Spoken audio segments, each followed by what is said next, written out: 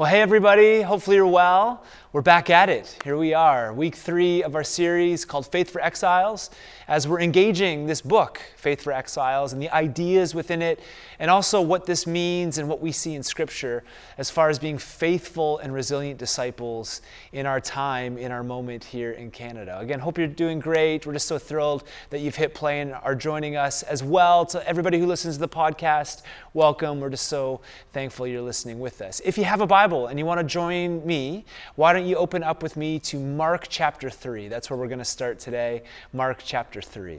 And this is what it says of Jesus in verse 13. It says this, Mark 3:13. Jesus went up on a mountainside and called to him those he wanted, and they came to him. He appointed 12, and listen to what it says, that they might be with him and that he might send them out to preach and to have authority to drive out demons. One of the things that has been central at Praxis over the years is this core value of life with God. Ultimately, before anything that we do, Jesus wants us to do life with him, to live life with him. It's interesting here with these disciples, he calls them out and there's 12. And obviously, if you're an Old Testament, you have the Old Testament in your framework, you begin to see that those 12 are really the representation of the 12 tribes of Israel. There's significance here, but he calls them out to be with him. And in the hustle and bustle of our world, and even in kind of pop Christianity where things are fast and moving all the time, it sometimes gets by us that Jesus wants to be with you and I. That apprenticeship to Jesus is about being with Jesus, you see it right here, and then going out and doing what he did. That as apprentices, we're called to be with Jesus and to go and get on and do the things that Jesus did within the world. This has been fundamental to who we are, and it's interesting that the first practice of resilient discipleship that's uncovered in the book that we've been reading is all about forming a resilient identity and experiencing intimacy with Jesus. Forming a resilient identity, knowing who we are, and experiencing intimacy, being with Jesus. The very call, as Jesus calls out his disciples, is the thing that actually has shown in the research is the thing that makes resilient disciples. You know, we live in a culture right now where you can say certain things, especially around Christianity and following Jesus, but that doesn't necessarily mean that you mean it. You know, most Americans, and it says this in the book, say that they're Christians, but few follow that up with deep, heart-level, life-directing commitments. We can say things. You know, this stood out to me a few years ago. I was watching the Grammys of all things. I hardly ever watch award shows, but one evening I was watching the Grammys when it was on, and somebody had won an award, and they got up, and of course the first thing out of their mouth was, "I want to thank my Lord and Savior, Jesus Christ." And you know, this whole, I want to thank my Lord and Savior, Jesus Christ, for this award. It's so good. You know, it was interesting though, because the music video and song that this person won for was full of all sorts of stuff. Sex and money and power. I think if I can get it in my head, I turned the video one time, the music video, as I was watching it. But I think it had like a money pit in the back and all sorts of idolatry and power dynamics. And not only that, when this person got up to give thanks to the Lord and Savior Jesus Christ, there was all sorts of like half-naked bodies on the back wall.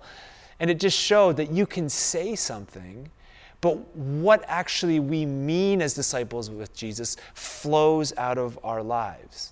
You know, about 2 out of 3 18 to 29-year-olds in the U.S., they say they're Christians. 2/3 say that they're followers of Jesus. And it's easy for young adults to call themselves Christians, but it's much less common. And we've seen through the research in this book, and I would say I've seen as a pastor, however, that young Christians, they can call themselves Christians, but often fail to experience or find their identity in Jesus. And again, that's not a judgment thing. That's just actually what some of this research has showed us. Now, let's throw up a table here just to show you how it's easy to say you're a Christian, but less common to find joy in Jesus. This is one of the key points from this principle and this chapter in the book, is that it's easy to say you're a Christian, but it's less common to find joy in Jesus. You can see here that 3 out of the 4 groups of exiles actually identify themselves as Christians. So prodigals obviously don't, but nomads, habitual churchgoers, and resilient disciples do. There's also the question of which of the following phrases best fits how you would describe your faith to others. And it's interesting that the higher percentage of a response like a follower of Jesus or a Christian is experienced by resilient disciples, 97% as a follower of Jesus, or a Christian at 95%. Then some of the study got even deeper to the centrality of Christ. And the thing that you'll see here is actually that the higher somebody strongly agrees with these particular statements, the more they are to be a resilient disciple. Things like, I believe living in a relationship with Jesus is the only way to find fulfillment in life.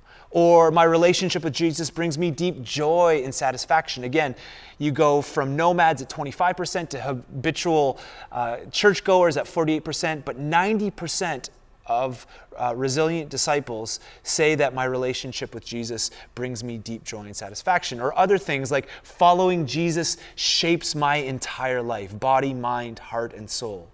24% nomads, 51% habitual churchgoers, and then 88% of resilient disciples.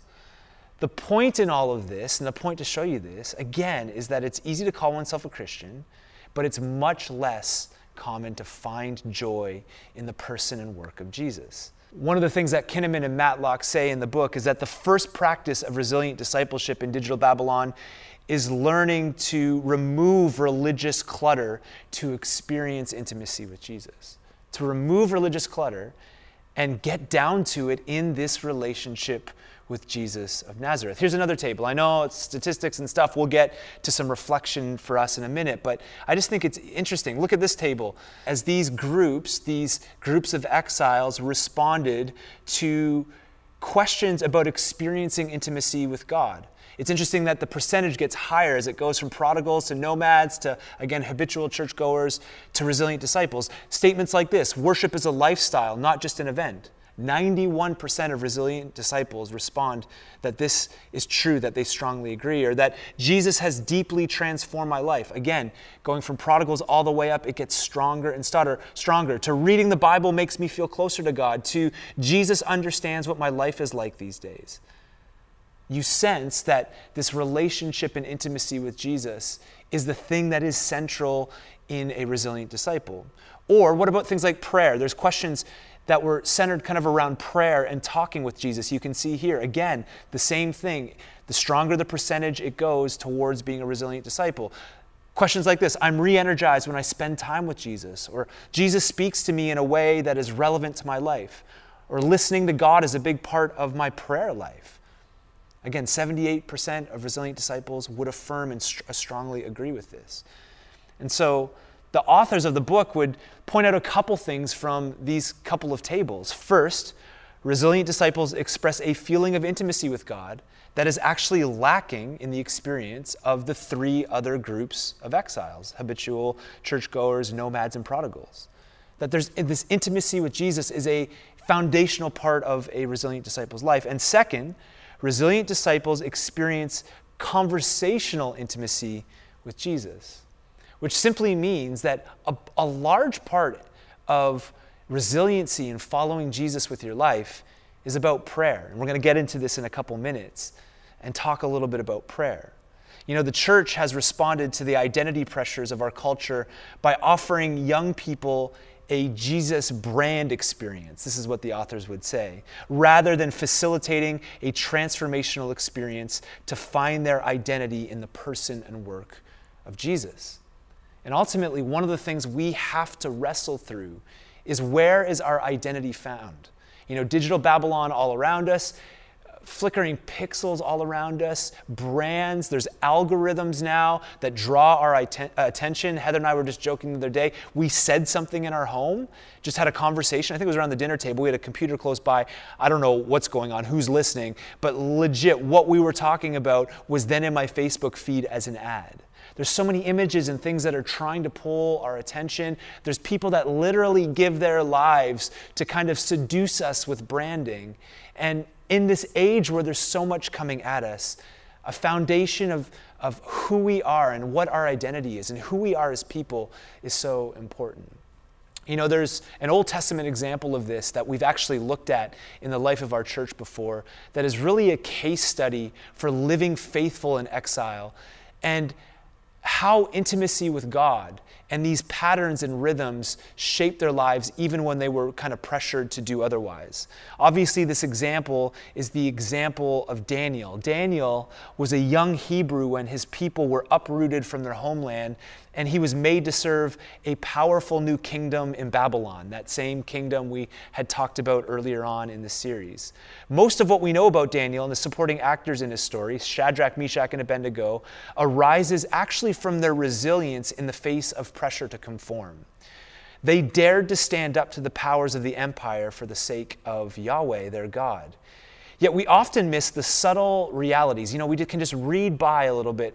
We miss the subtle realities at the heart of their story. You know, as modern readers, we underestimate the indoctrinating power of Babylon and what it yielded.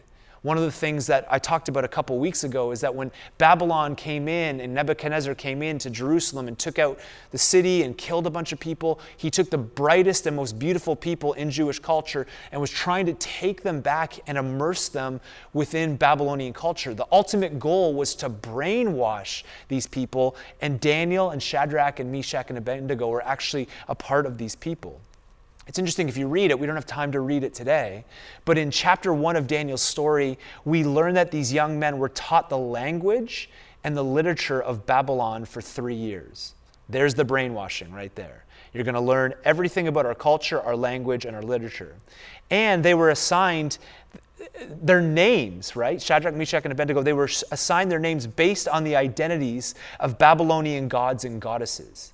And in the ancient world, your name meant something. So they were now named after Babylonian gods. They were asked to form their taste in the manner of the rich and decadent diets provided by the royal house in which they were serving. So these were some of the actual tools that Babylon used in the effort to turn these young Hebrew men who had gone into exile into Babylonian men. That's what Nebuchadnezzar wanted to do. These were his tactics. Daniel and his peers, instead of ingratiating themselves into the indoctrinating systems of their captors, waited on God, and you know this about Daniel if you read the story. They listened for his voice and became a conduit to express his power. And you know that Daniel didn't end up in a lion's den just by accident. There was rhythms and practices in his life as his life was yielded and attentive to God that got him in trouble. You know, throughout the story of Daniel, we read about young exiles who allowed their habits of devotion to God to actually to define them, to be their identity. And those habits made all the difference in their resilience. And I think we're at a key moment in history and in our country to understand that we have to be looking and peering into the things that are building our identity. Is our identity formed on Jesus, or is it informed on the things in digital Babylon that are coming our way? One of the things that the authors do that I thought was really beautiful, and I just want to highlight it and touch on it a little bit here, is they, through their research, began to uncover a number of ways in which a resilient identity can be nurtured as Christian disciples. So basically, they look at 6 different things that nurture our identity. These are proven things in some of the research and response that they got back from 18 to 29-year-olds. But I actually think that these things apply. If we want to build our identity on the foundation of Jesus, here are some things that are actually working in other people's lives. 1, experiencing Jesus together. Interesting that the response from people is that experiencing Jesus is found along a relational pathway with family and friends and people who love and experience Jesus. And we're going to get into this more when we talk about friendship and having formative friends in our lives. That's actually a principle. But one of the things that helps build our identity is experiencing Jesus together. I love what they said. They said, we are loved into loving Jesus. And I don't know about you, but that's the story of my life. I was somebody who was nurtured and loved into loving Jesus. They ask the question, how can we become households of faith that move beyond habitual church going into engaged discipleship? I think a beautiful question. So the first thing that builds resilient identity is experiencing Jesus in community together. 2, they talk about nurturing our identity by being navigated by the true north of Jesus. In this, they talk about, and we talk a lot about this, about the importance of the Gospels, getting to the true Jesus. All sorts of people have all sorts of opinions of who Jesus is, but oftentimes I'll ask people, have you read the Gospels? This is why we engaged in this practice earlier on this year, is because the true north is found in the writings and the teachings of Jesus. I really encourage, and I say this to a lot of people, I really encourage all of us at least once a year to read through the Gospels together, because what it does is it builds our identity on Jesus. 3, they talk about fearlessly asking the big questions of life and finding answers in Jesus. This is what it means to nurture our identity. They go on and say the entire process begins by creating space where fellow Christians feel they have permission to ask the big questions. My goodness, if there's anything we're trying to cultivate here at Praxis, is an openness to asking big questions. I'm trying to do this in my family with the way of Jesus, giving my kids opportunity. And so in this section, they actually reflect on questions that we can be asking, questions on identity, questions like, who am I really? Or where do I find my truest self? The reality is we are children of God. We're adopted into his family through Jesus. What the scriptures say about us is the truest thing about us. Or what about questions about how to live? Questions like this: how should I live in today's world? Do my choices really matter? Well, the reality is the Holy Spirit willingly and cheerfully gives wisdom and discernment to those who ask for it. Following Jesus redefines the search of how to live. Or what about questions about intimacy and relationships? Things like, and I know these are questions we ask, am I loved? Who are my friends? Does anyone care about me? The reality is, as part of the community of Jesus, we bear one another's burdens and experience love and intimacy together. Questions of meaning and purpose. Does my life matter? Am I made for something? The hope is that the Creator made us in his image to love him, other people, and creation, especially through our gifts and our work. Or questions about legacy and significance. Can I make a difference? What really matters? What counts for a life well lived? The reality is that since reality is both physical and spiritual, and Jesus has been given authority over all things, we participate with him as restorers of both physical and spiritual dimensions of life, doing good to and in the world and blessing others. We live this holistic life. We are called to leave a legacy and a difference. And so one of the ways to nurture this identity is to fearlessly ask questions. And the hope is that those answers are found in the person and work of Jesus. Number 4, in nurturing an identity in Jesus, they talk about not rushing to make a decision to follow Jesus.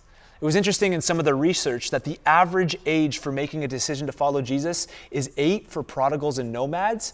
So prodigals, again, people who do not follow Jesus at all. Nomads are the ones who kind of believe but don't really belong or are a part of community.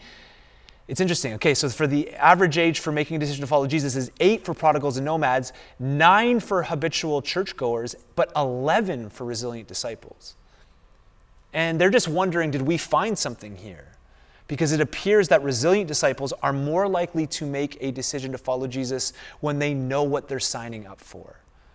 Part of our identity shaping is making a slow decision to follow Jesus, not rushing into it. We know that, especially in the Western world, especially in attempts to get people to follow Jesus and to make a confession of faith, that there's often been pressure, and that's put pressure on people to do it quickly. But it's interesting that one thing that has been long-lasting in resilient disciples is that there's not this rush. I know that, people would argue we're in urgent times, but we have to give people the opportunity to know what they're getting into. This is one of the things that has marked Praxis as a community. We want people to know what they're getting into. 5 in nurturing a resilient identity is this: get close and stay close to Jesus. So putting patterns and rhythms in place to draw close to God, to be with him, and ultimately to stay close to him in the long run. And then number six, in building a resilient identity, I love this one. They've just found in their research that they would encourage people to go to church, but don't expect church going alone to bring intimacy with Jesus. You know, one of the things that's really dangerous in people's identity, when their identity solely becomes the church without any personal responsibility to cultivate their own spiritual life. And obviously our identity is the church, but their encouragement is to be a part of a church, but don't expect church going alone to solve all of your problems and to be your identity. Because the reality is people will let you down. Look into the camera. I will let you down. And the tension is the church is a very serious thing. It becomes a family, but we also must be reminded that our identity cannot be rooted in each other. It must first and foremost be rooted in Jesus. And so these are 6 things that I would encourage all of us in our community to think through in rooting ourselves in Jesus and building this identity, this resilient identity. Because again, the thing that has risen to the top as far as practices and resilient disciples, the very first thing, again, is resilient identity and experiencing intimacy with Jesus. Now, with all that said, and research and tables and charts, and it's all good stuff, but I have a hunch that there's some of you, when we talk about intimacy with Jesus and conversation as being one of the key points of that a lot of us have a hard time praying. I get it. I totally get it. I mean, if we were in a room together right now, and I were simply to ask you, or ask the room, how many of us are praying way too much? I know there wouldn't be many hands up. And here's the thing, I'm a pastor dude. I know my hand would not go up. A few years ago, I had this epiphany, actually, and it was really a confronting time in my life that I wasn't praying really at all. I would say things to people like, I pray without ceasing. You know, like Paul's instruction in the New Testament. I would always just tell people, how's your prayer life going? Oh, I pray without ceasing, as though this was like a regular thing in my life. It really did become an excuse. The problem is I could wax eloquently when I was called upon in front of people to pray, but deep inside me, I knew it was a little bit of a show. And for a number of years, actually, there was this internal conflict within me, and there was this struggle within me. And so during this time, in my searching, in kind of this internal conflict, I came across the reality that Jesus followers, from the beginning, have entered into something called fixed hour prayer. And I just want to take a minute and just talk about this as we close, because I think there's some of us that we struggle. We struggle to pray, and we feel the guilt of that. But I'm telling you that I came across this thing a few years ago called fixed hour prayer. And I don't mean to oversell it. It has radically revolutionized my life.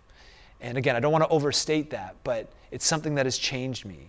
Now, if you've been around the evangelical church a while and you've been around maybe your whole life, I get it. Some of you may think, and I understand, the idea of praying at fixed hours can seem rigid and kind of out there. It kind of sounds not very relational, but again, I've just learned some things with this over time that have really shaped me.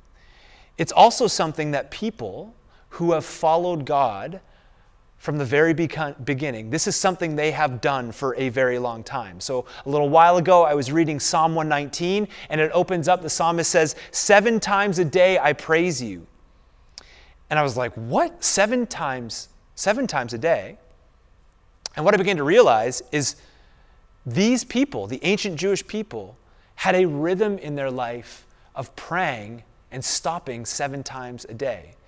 This fixed hour. Some people have called it throughout history the daily office, but we don't necessarily know what ancient Jewish people were praying. I actually think it was probably the Shema, this great command in Deuteronomy 6 to love the Lord your God with heart, soul, mind, and strength, and pray. And I think this was probably a forming thing for them. I'm not entirely sure. But what we do know is that this was part of the rhythm. And this is why Daniel got himself into a lion's den. I've already said it. He turned towards Jerusalem throughout the day, and he defied all odds in Babylon, and he prayed. But then I learned it's not just ancient Jewish people that were doing this. It was actually something the early church, I believe, did. The early church was formed, I believe, by fixed hour prayer. A lot of people know this verse in Acts 2:42. They devoted themselves to the apostles' teaching and to fellowship, to the breaking of bread and prayer. So this is after Pentecost. The Holy Spirit comes on the people, and they devote themselves to the breaking of bread and prayer. And you read that, but what's interesting here is that probably the better translation from Greek to English is not that they devoted themselves to prayer, but the better translation from Greek to English is that they devoted themselves to the prayers. And you may think, well, you're trying to sound smart using Greek stuff. Not at all. I just want to point out here that I believe they were devoted to the prayers, which means they had scripted prayers early on that they would pray together. A long line of people in the early church entered into this thing of fixed hours, and a long line of church mothers and fathers have practiced fixed hour prayer throughout the ages. And I stumbled into this a few years ago, and it's just changed me. So, and I'm not perfect, far from it, you know this, especially those that know me, but 3 times a day, morning, midday, and evening, my phone alerts me from an app called the Book of Common Prayer, which we've promoted before, and I read prayers that are written by other people from the past. And this may sound unspiritual and not very relational, but honestly, it is the most spiritual practice I have entered into. And I just think many of us, as we wrestle through intimacy with Jesus and cultivating that, I actually think it takes fixed hour and schedule. Many of us, just take it for what it is, as we drill down on this practice, need to pray common prayers. Oh, but I'm praying all the time. Maybe you think that. You're saying that. Oh, I pray without ceasing like Paul. Let's be honest. You probably don't. I love you. But really, do you? One of the things I've been saying around our community is this. We schedule the things we love. We do. And I think actually scheduling times in the daily office or for common prayer and fixed hour prayer it needs to be a part of our schedule, and that doesn't make it any less spiritual.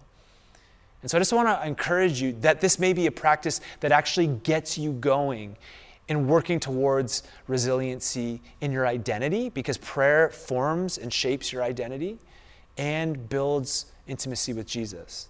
I'll also say this.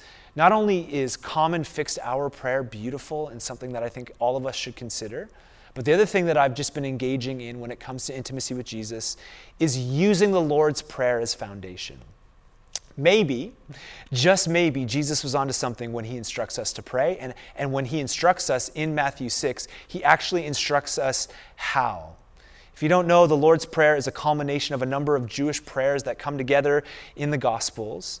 And these are really the most recognizable words in human history, right? In our own country, kids used to go to school and they would open the day with the Lord's Prayer. I mean, these words are recognizable. And the danger with that is sometimes the more recognizable something becomes, it can kind of lose its power. And it's not that the words themselves or the content loses its power. It's just sometimes when we become familiar or so familiar with something, it can lose its power in our lives. And I think with the Lord's Prayer, I think that's been the thing. And yet it is the foundation in how we're guided to pray. And I think it could be the foundation of relationship with Jesus. Let me sum up the Lord's Prayer. Just listen to what you pray if you were to engage, like I've tried to the last little while, to engage in praying the Lord's Prayer every day. This is what you pray. You come to God as Father.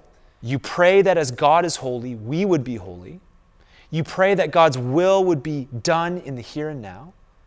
You pray for a just society. You pray for forgiveness and the ability to forgive others.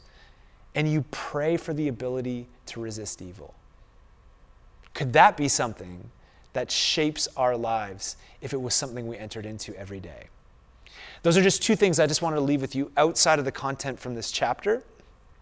Because as we talk about intimacy with Jesus, some of us just need a starting point.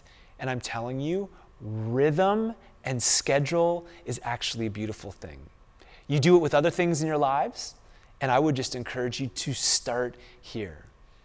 Resilient disciples, the most important thing that defines them is a resilient identity and forming and shaping intimacy with Jesus. This is what it's all about. This whole thing is about life with God. And we want to invite you into life with God. Before you do anything, before you serve on a team at Praxis or go to a small group or do all the things that we do, all that stuff is beautiful. But ultimately what we want for your life is to be with Jesus, be with him.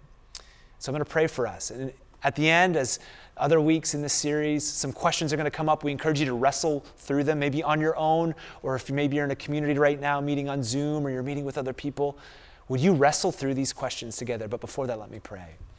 Father, I pray right now that your Holy Spirit would come to us wherever we are. You would shape our lives.